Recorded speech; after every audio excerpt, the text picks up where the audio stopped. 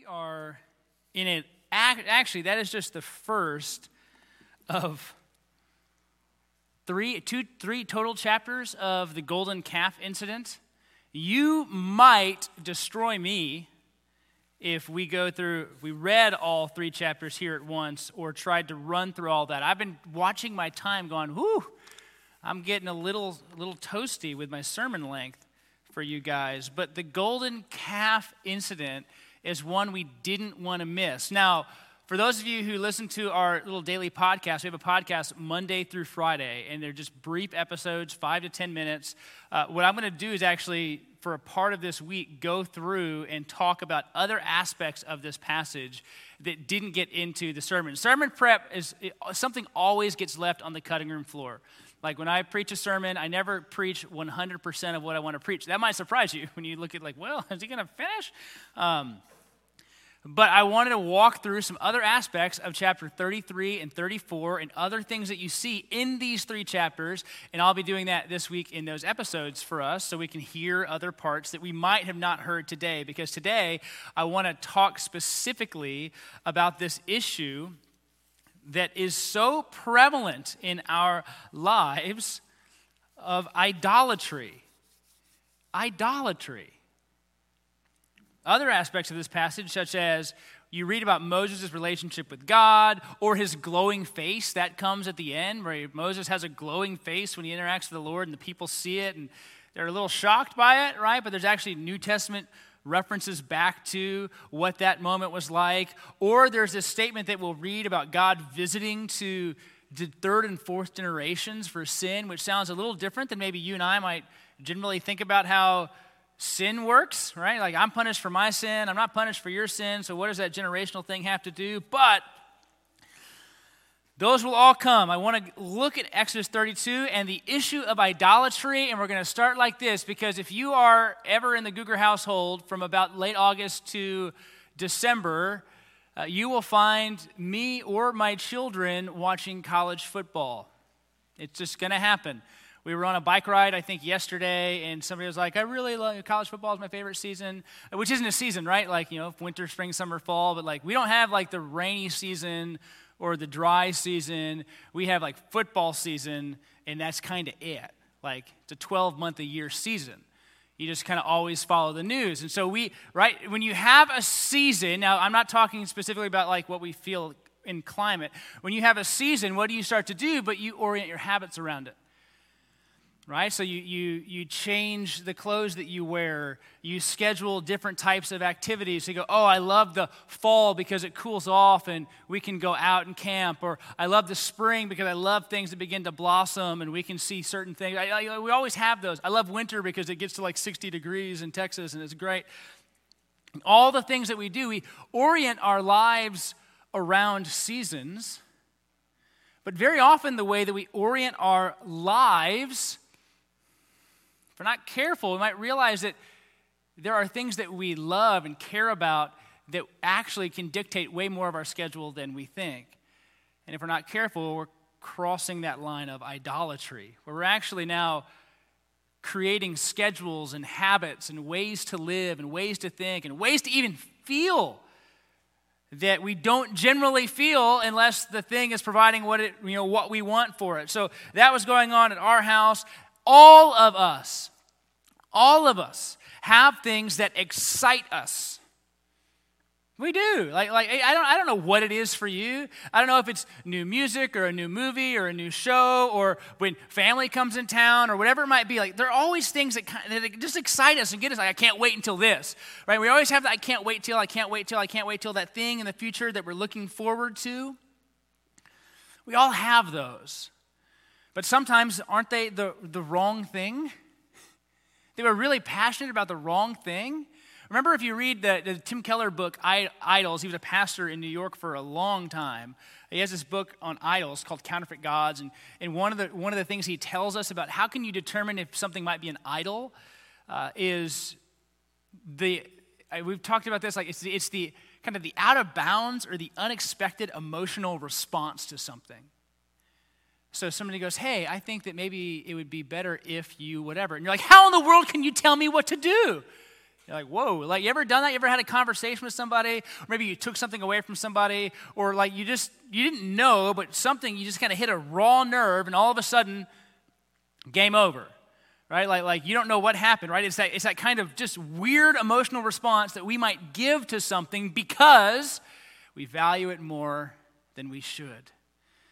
That we don't have that type of balance with it. It's like all on or all off. We can't really figure it out. So what we're going to see in Exodus, and we're going to stay mainly in Exodus 32 for the passage that Courtney read, we're going to ask this question of what stirs up our idolatry first? What stirs up our idolatry? And then ultimately, what is the solution? We're going to be using Exodus 32. Now, we were just kind of did 2 law sermons, Exodus 20 and then more of a theological sermon on the law. Now we're in Exodus 32, so we've gone pretty far into the book of Exodus now.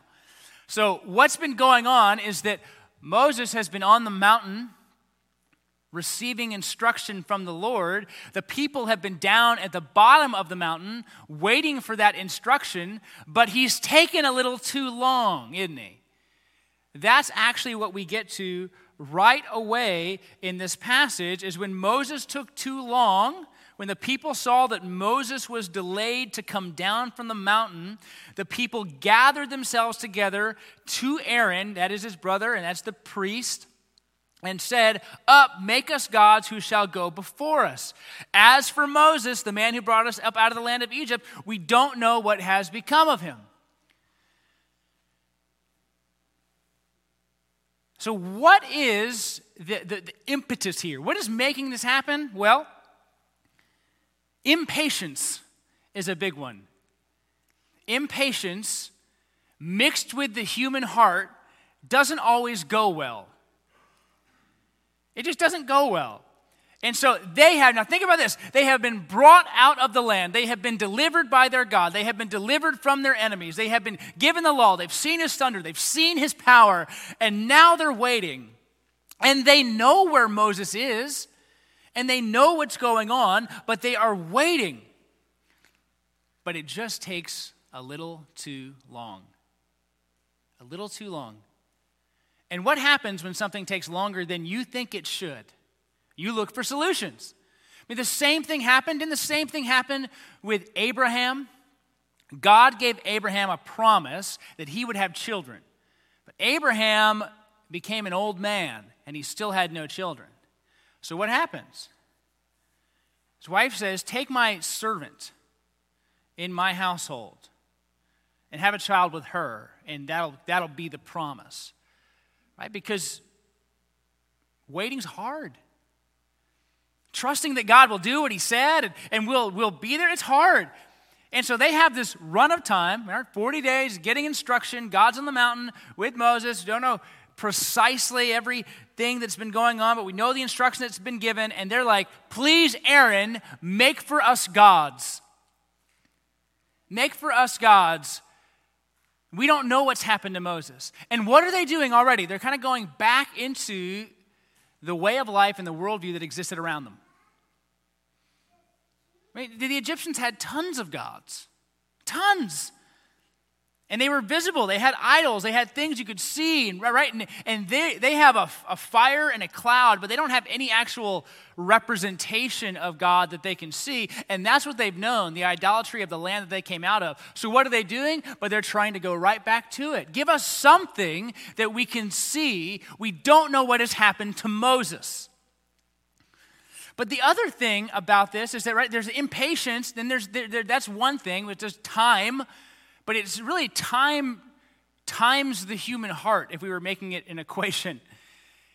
And the scriptures say some things about human hearts that we have heard before. Let's go back to them, though, because growing impatient for a delay, because of a delay, really is silly. But Ezekiel, the prophet Ezekiel, there's some elders from Israel who want to come speak to him and ask him to kind of go before the Lord. So in Ezekiel chapter 14, we read this: "Then certain of the elders of Israel came to me and sat before me, and the word of the Lord came to me, Son of man, these men," the elders, "have taken their idols into their hearts and set the stumbling block of their iniquity before their faces. Should I indeed let myself be consulted by them?"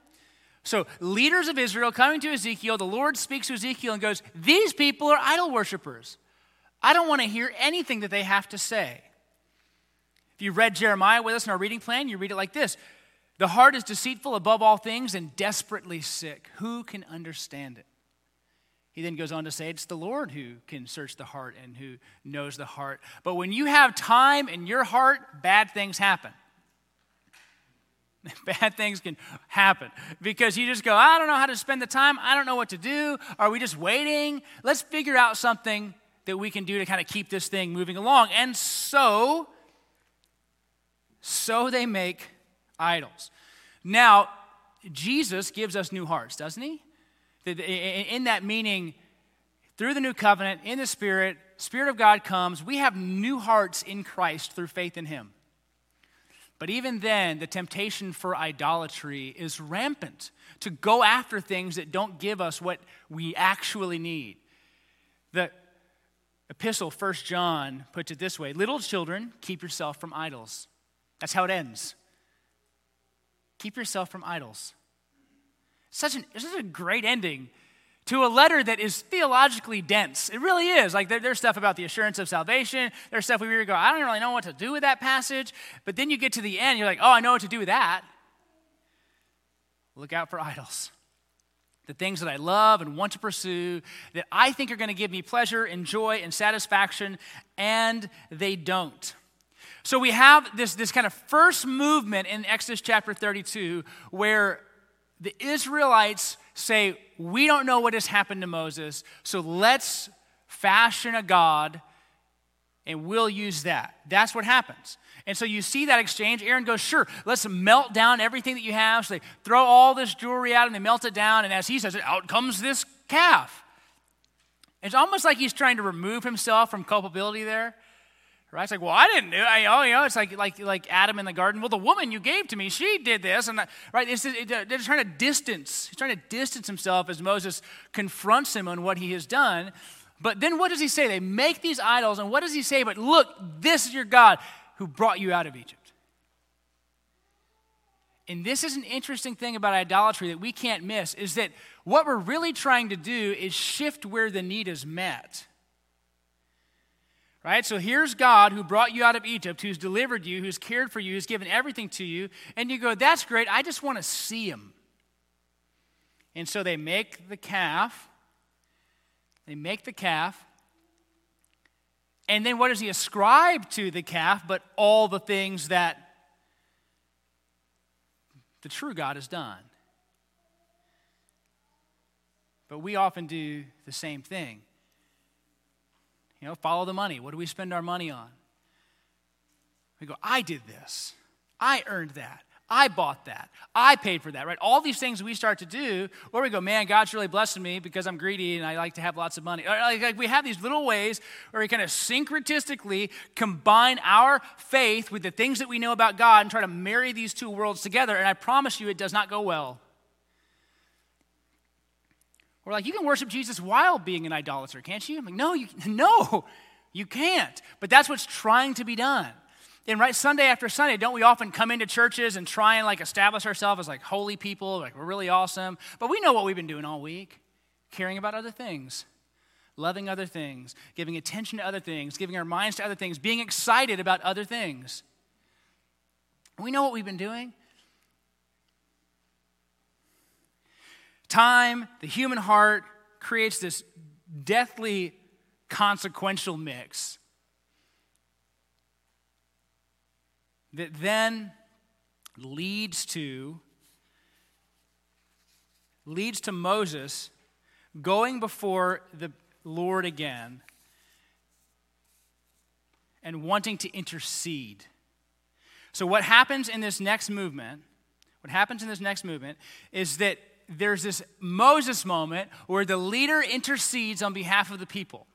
Now, you've heard it said before, Moses is a type of Christ, which means that what you see in Moses is similar to what you might see in the ministry of Jesus, but is not the same, right? That still Moses' ministry for the people of Israel and his relationship with God is similar to, but is not what you see in the ministry and life of Jesus, that Jesus' ministry is superior. The book of Hebrews shows us this.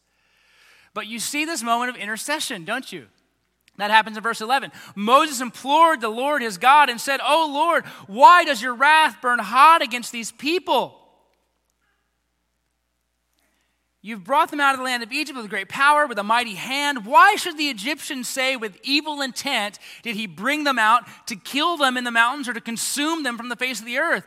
Turn from your burning anger and relent from this disaster against your people. Remember Abraham, Isaac, Israel, or Jacob, your servants, to whom you swore by your own self and said to them, I will multiply your offspring as stars of heaven. And all this land I have promised I will give to your offspring, and they shall inherit it forever. And the Lord," what's that word? It relented. "And the Lord relented from the disaster that he had spoken of bringing on his people." So this is interesting. This is interesting because what you see, and I love this, is that God is interacting with Moses in a way Moses will be able to understand. Right? So God comes down, and is God angry? Yes. He is angry. But he's communicating it in a way that Moses goes, okay, I understand what you're talking about. Right? He's not communicating to us in this incomprehensible way. So he comes angry. And what does Moses do? Because Moses is in the moment, and he's thinking like somebody who's in this relationship, and he says, will you turn from your anger? And look what he does. He actually roots the reason in God's character and the things that God has said. He says the Egyptians essentially are just going to mock us. They're going to go, well, they were delivered to die. And then also, verse 13, remember the promise you gave. Well, where have we been seeing this promise all throughout the book of Exodus? I mean, it begins, God remembered Abraham, Isaac, and Jacob. He remembered his promise. He remembered what he said. And so what is Moses doing? But bringing God's word back to him. If you wipe the people out, there will not be a nation, and you promised there would be a nation. And you said it would be multiplied. And if we die now, there's no multiplying going on. And God relented. So what happened in that moment? But Moses interceding, but it was rooting itself in God's character. It was rooting itself in the way God operates, which is such an important model for us in how we pray for people. If you run out of words to pray and things to say, right, you don't have to come up with them. You have the scriptures revealed by God, inspired by the Spirit. And so when you're running out of words, what can you use as your guide but the things that God has spoken? And it might be like Moses, God, you said you would do this. You said you'd do this, so you can't wipe us out. You said you would be faithful. You said you wouldn't leave. And so it's praying God's words back to him because that's the language that he can give us. The Psalms can help us with this. As we read the Psalms, we go, you know what, I can use this. I can pray this. I can use this language to communicate to God because it talks about how I'm feeling better than I know. It gives me language better than I know. So what do we have from God? But essentially in the scriptures, a guide even to pray. That Moses doesn't have to spitball. He just goes to the Lord and says, you said that you were going to bless these people and give them a land. So turn from your anger and don't wipe them out. Now, we've seen this in our reading in Jeremiah where God, what does God do? God is so angry with the nation that he brings the Babylonians in. This is the southern kingdom, 586. Nebuchadnezzar's coming down. He wipes out the people, though there is a remnant, and he uses other nations as his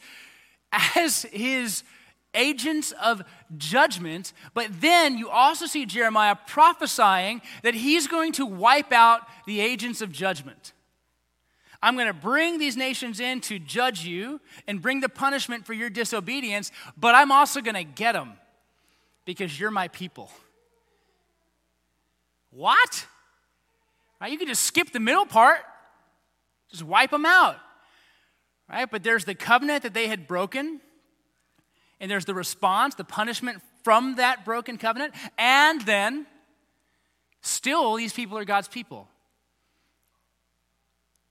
And he is going to ensure that they live in the land. And so it feels odd, but God is actually staying true to both words. He's staying true to the Mosaic covenant, and if they don't obey, they will be punished, but also the promise to Abraham and to Isaac and to Jacob that there would be a people, that he loves the nation. And so there's this intercession.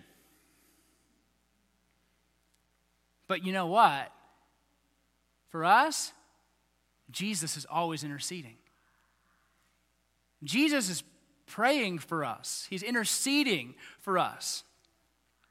That we don't have to have it all together, that we don't have to know all the words, that we don't have to be sure our prayers get just right.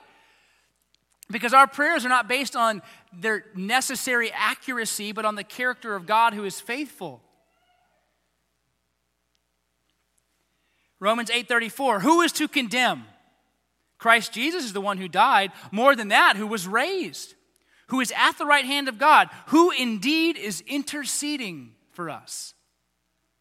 Hebrews 7:25, consequently, he is able to save to the uttermost those who draw near to God through him, since he always lives to make intercession for them. Think about this, that Jesus has an ongoing ministry of intercession for his people. That there's always that ministry going on in the heavenlies for God's people.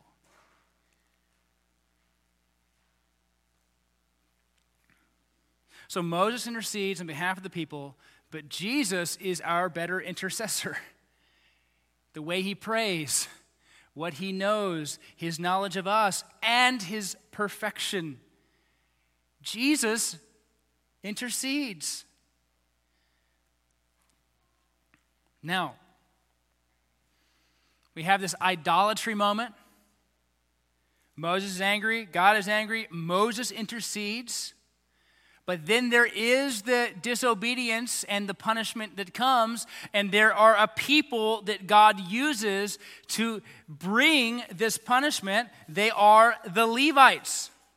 So the Levites show up, and what do we have? Verse 26. Moses stood in the gate of the camp and said, who is on the Lord's side? Who is on the Lord's side?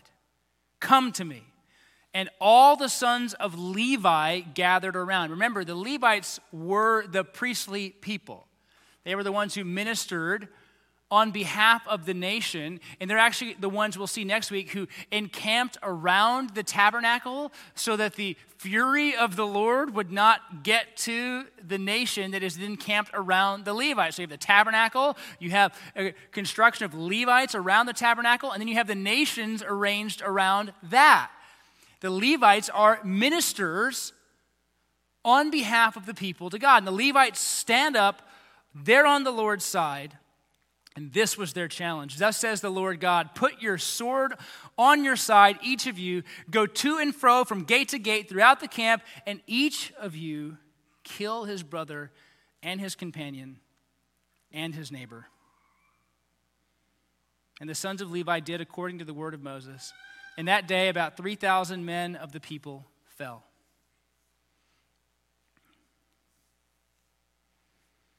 Moses said, today you have been ordained for the service of the Lord, each one at the cost of his son and of his brother, so that you might bestow a blessing, so that he might bestow a blessing upon you this day.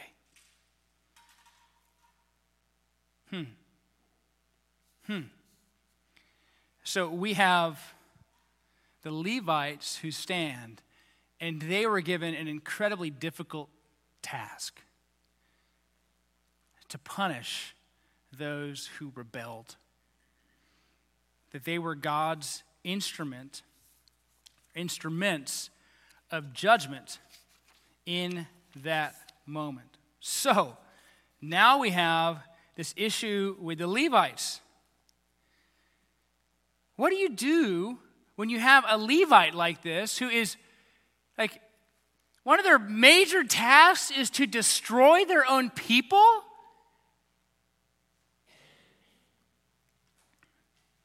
That doesn't make a ton of sense, does it? But what do we have? I want us to remember this. And I want us to pray to the Lord for this type of conviction and this type of resolve, that even in the midst of idolatry, there are those who stand. Who is on the Lord's side? And the Levites stand. And in obedience to what God has spoken, they enact a difficult judgment. Now, I don't think that you today are going to have some moment where you are going to wipe out somebody you love. I'm just guessing.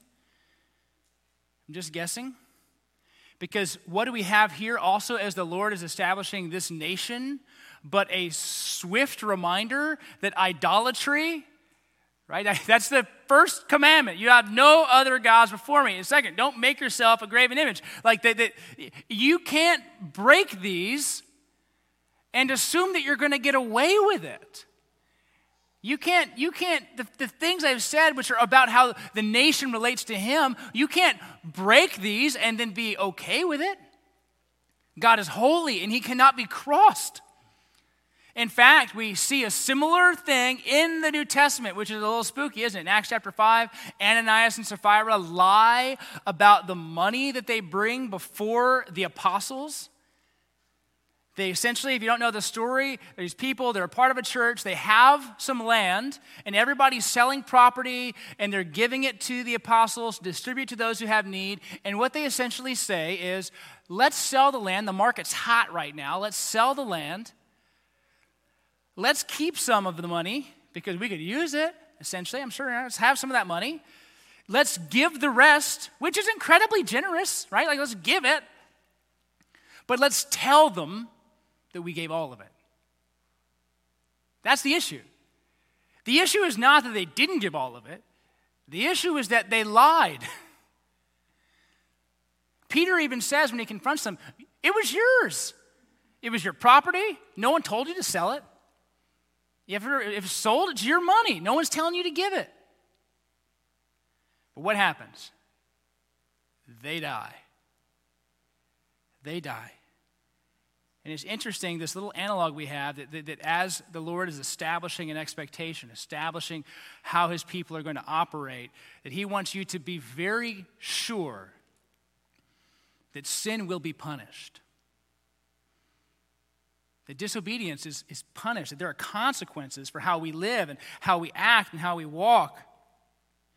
And so what I want to say in that is we need to recognize first, odds are we're in the camp of idolaters, not the camp of the Levites. We would all probably self-select, oh, I'm a Levite, I'll definitely do that. But no, we're probably the ones who are like, I need a calf, here's my ring, like I don't need it, like take it, melt it down. Most of us would probably be in that camp.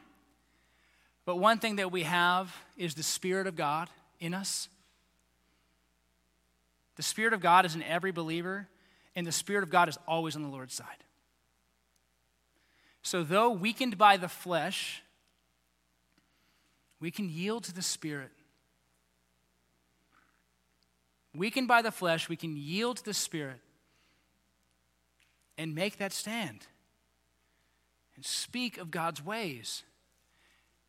Be men and women and children of integrity who walk before the Lord faithfully and who desire to honor him, who long to honor him. Now, with this, we have another thing, right? Let's follow these movements. We have the idolatry that comes because it's taking too long. We have the intercession that comes, and God says, he says, I'm not going to let you intercede, Moses. Or he relents from his anger. Then we have the Levites, the punishment. Now there's this moment of what do you do with the sin? Got a little ahead of myself, but here we go. What do you do with the sin? Remember this. Anybody, remember this. Sin has consequences. Sin has consequences. Is my sin covered by Jesus, past, present, and future? Yes. But at this moment in time with this nation, now we have the problem of the idolaters died, but the people have been stained. The people have been stained. They're impure, not walking right. This is what we have, though. Verse 30 of chapter 32. Moses is attempting something that doesn't work out. The next day, Moses said to the people, "You have sinned a great sin, and now I will go up to the Lord. Perhaps," love that language, perhaps, who knows, I can make atonement for you, which means I can make it right. I can cover over. Maybe I can talk to God and we can work this thing out, right? Like, let me talk to your dad. I think we can keep him from being so mad at you. So Moses returned to the Lord, and he said, "This people has sinned a great sin. They have made for themselves gods of gold. But now, if you will forgive their sin, but if not, blot me out from your book." Will you forgive them? Blot me out. He's essentially kind of trading, let me be wiped out too. These are my people. So he's asking God to bring atonement because of Moses' words. But listen to what the Lord says. "Whoever has sinned against me, I will blot out of my book." Why does he say that? Because sin is an issue that is personal. Fallen Moses cannot atone for the fallen people in the nation. Moses cannot make it right. He can't make them right. Even when he tries and he says, "Blot me out. Blot me out. These are my people, blot me out." The Lord says, "I will blot out the people who have sinned against me." Well, again, let's just go back to what in the book of Romans, the Apostle Paul is talking about his people, the nation of Israel, and he uses this language. He says, "I wish I could be accursed so that they could be forgiven." But he also knows that he can't. He's speaking of God's sovereignty and God's ways and God's power, and you can't go to the Lord and trade. "Well, God, I'll give you my salvation if you give it to someone else." That's not how that works. You're not in control of God's salvation. You're not in control of God's power and God's atonement and God's ways. You don't go to God and barter like that. You can't. Why? Because you're unclean too. You're unclean too. So my sacrifice of myself for you accomplishes nothing for your salvation. Nothing. I love you, I die for you, but me dying for you will not save you. It will not fix the problem that sin has caused. What do we need? Right? We see this. The Lord won't let Moses atone for the people. And Moses isn't sure he can, right? He's like, "Let me see. Perhaps I can. Maybe there's some way we could make this work. Perhaps it'll work out." The Lord says, "No." Now, locked into that time and that space, we might not know why the Lord would say that. But now that we know what Jesus has done, we recognize that God is being completely consistent. My sin and sinfulness, which is a heart issue, cannot fix yours. Yours cannot fix mine. God covers the need for repayment. God covers it over. God makes it right. Even the sacrificial system, and we need to know this, that salvation always is dependent upon the work of Jesus. Even in the Old Testament, before the Son of God is incarnate, the Lord is looking to that sacrifice of Christ. And the sacrifices that happen within the Old Testament, the Day of Atonement that they keep going back to year after year, those moments aren't saving because some animal. It's faith in God's character and God's ways. God provides the way. God covers the atonement. We don't go to God and go, "Well, what if I did it like this?" That's like me when I used to get grounded and I'd go to my mom and I'd say, what could I do to get out of this? And she's pretty fallen too, right? So she would just give me a list and just go, okay, here are like the 3 things or the 5 things I need you to do, and if you do that, then you're good. Because it's way easier to have me not grounded than grounded, because when I'm not grounded, I can go outside and I can, do my stuff. The problem we have is that we're marred by sin. God has to fix it. God has to fix it. And in the person of Jesus, he does. We see this in a few ways. Romans 8:3, for God has done what the law, weakened by the flesh, could not do. By sending his own Son in the likeness of sinful flesh and for sin, he condemned sin in the flesh in order that the righteous requirement of the law might be fulfilled in us who walk not according to the flesh, but according to the Spirit. God sent his Son into the world in order that the requirement, the righteous requirement, would be fulfilled. How's it fulfilled in us? Well, it's fulfilled for us, giving the Spirit. So Christ's fulfillment is my fulfillment. Christ's covering over my sins is what is sufficient. So I can't make it right for you any more than you can make it right for me. The Lord makes it right for us, and we have to go to him. Hebrews chapter 2. Therefore, he had to be made like his brothers, this is speaking of the Lord, in every respect, so that he might become a merciful and faithful high priest in the service of God to make, and here's a word for you, propitiation, right? Like the satisfaction of God's anger, propitiation for the sins of the people. Jesus had to become like us so that he could allow for us forgiveness, provide for us forgiveness, that he is the way. And I think of parents who might see their sons or their daughters not walking in the Lord and would love to give anything that they possibly could in order to see their children walking with the Lord, but you can't give them what the Lord must. Grandparents who are aching that their children are not walking with the Lord, or their grandkids aren't walking with the Lord, they're going, God, if I could do anything, I would, but you know you can't. And it is only helpless if you don't go back to the Lord with that. Because the thing that you can do is continue to go to the Lord on behalf of those in your life that do not know him. When you see people in their sin and when you see them stuck, you can't fix it, but you can continue to ask the Lord to save. And what did we see Moses do? That second movement we have of his intercession, he's bringing God's words to him. And so how can you pray?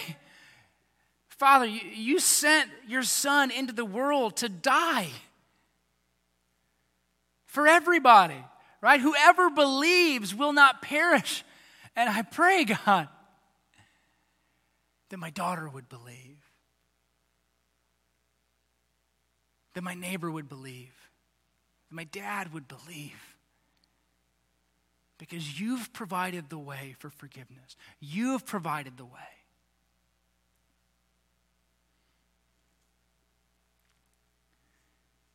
Jesus is the one that makes atonement possible, not us. So we don't have to go to the Lord and barter. We just go to the Lord and say what he said. You said it. You save. You're powerful. You're forgiving. Be that in the lives of people who don't know you. Now, I'm cheating a little bit. And I'm cheating because I want to go to chapter 34. There's an interesting thing that happens in chapter 34 that kind of makes this whole 32, 33, and 34 make sense. God reveals himself uniquely to Moses. Moses wants to know. Moses goes to God and he says, we've been at this a while, God. I want to know you more. I want to know more about you. So God takes him and says, you can't look at my face. You can only look behind me. He has this moment, Moses has this moment where God reveals more of his character. And this is what we see in Exodus chapter 34, starting in verse 6, just verses 6 and 7. The Lord passed before him and proclaimed, the Lord, a God merciful and gracious, slow to anger, and abounding in steadfast love and faithfulness, keeping steadfast love for thousands, forgiving iniquity and transgression and sin, but will by no means clear the guilty, visiting the iniquity of the fathers on their children and their children's children to the third and fourth generation. So we have this statement, this self-disclosure of God to Moses. And I love it because so many of us, I don't know right now what your view of God is, what your vision of God is in this world. Is he angry all the time? Is he happy all the time? Is he indifferent? I think many people view it, the way we live our lives, God is rather indifferent. He's, he does his thing, I do my thing, that's fine. If I need something, I'll ask. But I'm going to live my life. I don't know how you envision God right now. But let's listen to how he speaks about himself to Moses. Because what does he say to him when the Lord says, how will I tell who sent me? And he goes, I am sent you. Right? Like that's language he gives there. But now look at how he fills out more of his character to Moses in this moment. The Lord, a God what? Merciful and gracious, slow to anger, abounding in steadfast love and faithfulness. Are those the words that you would ascribe to God if you were just thinking about it? Right? Like if you said, what is God like? Merciful. Would you lead with merciful? God is revealing himself to Moses, even in the Old Testament, because sometimes I think we have this view of God where Old Testament God is wrath and New Testament God is grace. But how does he reveal himself in Exodus 34? Merciful, gracious, slow to anger, abounding in steadfast love and faithfulness. That's how he begins to speak about who he is for us. Who he is for us. Keeping steadfast love for thousands, forgiving iniquity and transgression and sin, but who will by no means clear the guilty. Which goes back to what we saw, right? There is a consequence for guilt, but I'm forgiving. And I will meet the iniquity of fathers on future generations. We'll talk more about this in a podcast episode, but this goes, I think, back to Exodus chapter 20 where he says the same thing, but there's language in Exodus 20 which I think helps Exodus 34 out. Because he goes, of those who hate me. That's the language that shows up earlier in the book of Exodus. Visiting the third and fourth generations of those who hate me. Which means that God is gracious to all. He wants all to turn. He is this for us.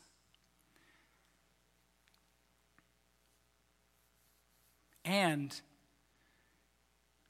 knowing God's character,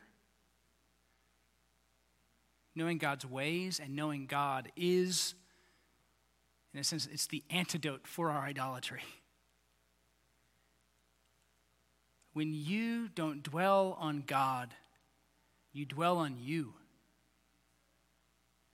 When you don't think about God, when you don't consider him, when you don't discuss him, when you don't worship him, when you don't make it a way of life to engage with him, something else is going to grab that attention. Something else is going to take that space. We are, whatever you might want to say, we are a people who were designed to worship. We were designed to worship. We praise all kinds of things. It's in us. I was thinking the other day, I probably read this in a book somewhere, but we were having a funny night as a family. Like, we were all making faces and trying to, make different kinds of faces, like you do when you're a family and it's late at night. Like, give me surprise. And we all make a surprise face. Give me happy. Give me angry. And we're just cracking up at all these goofy faces that people are making. Just laughing. And I'm just like, Lord, why did you invent laughter? I could have just been like, that is funny. That is funny. I could have just been looking and just stating things. That's funny. I like that face. That is interesting. Cool one, Asher. I could have done that. But instead, what am I doing? What are my kids doing? What is Courtney doing? We are cracking up. Why? Because there's just something in us that enjoys life. And we enjoy things. We enjoy people. And you might go like me, I'm super introverted. You might go, well, yeah, I'm not saying you got to enjoy people all the time. You can not enjoy them sometimes. You can be by yourself sometimes. But we want to praise and speak and declare all the time. Just scroll through somebody's social media feed. What are they doing? They're praising something.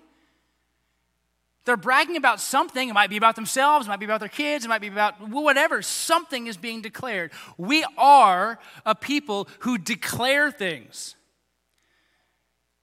If we want to understand why idolatry is such an issue, we need to look at our hearts, go to the Lord, our solution. But then if we want to keep ourselves from veering as we walk with him, we must dwell on his character. We must dwell on his character. The Lord, merciful and gracious, slow to anger, abounding in steadfast love and faithfulness. Isn't that great? I mean, that should be everyone's favorite parenting verse.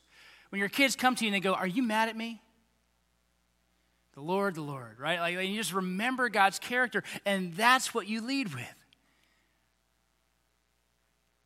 If the Lord is slow to anger, shouldn't I be slow to anger? Shouldn't I be gracious as I remember these things? Right? So even as we dwell on him, it changes how we live and how we act. And so he is ours. God's character. It is God's character that makes restoration from our idolatry possible. The Lord.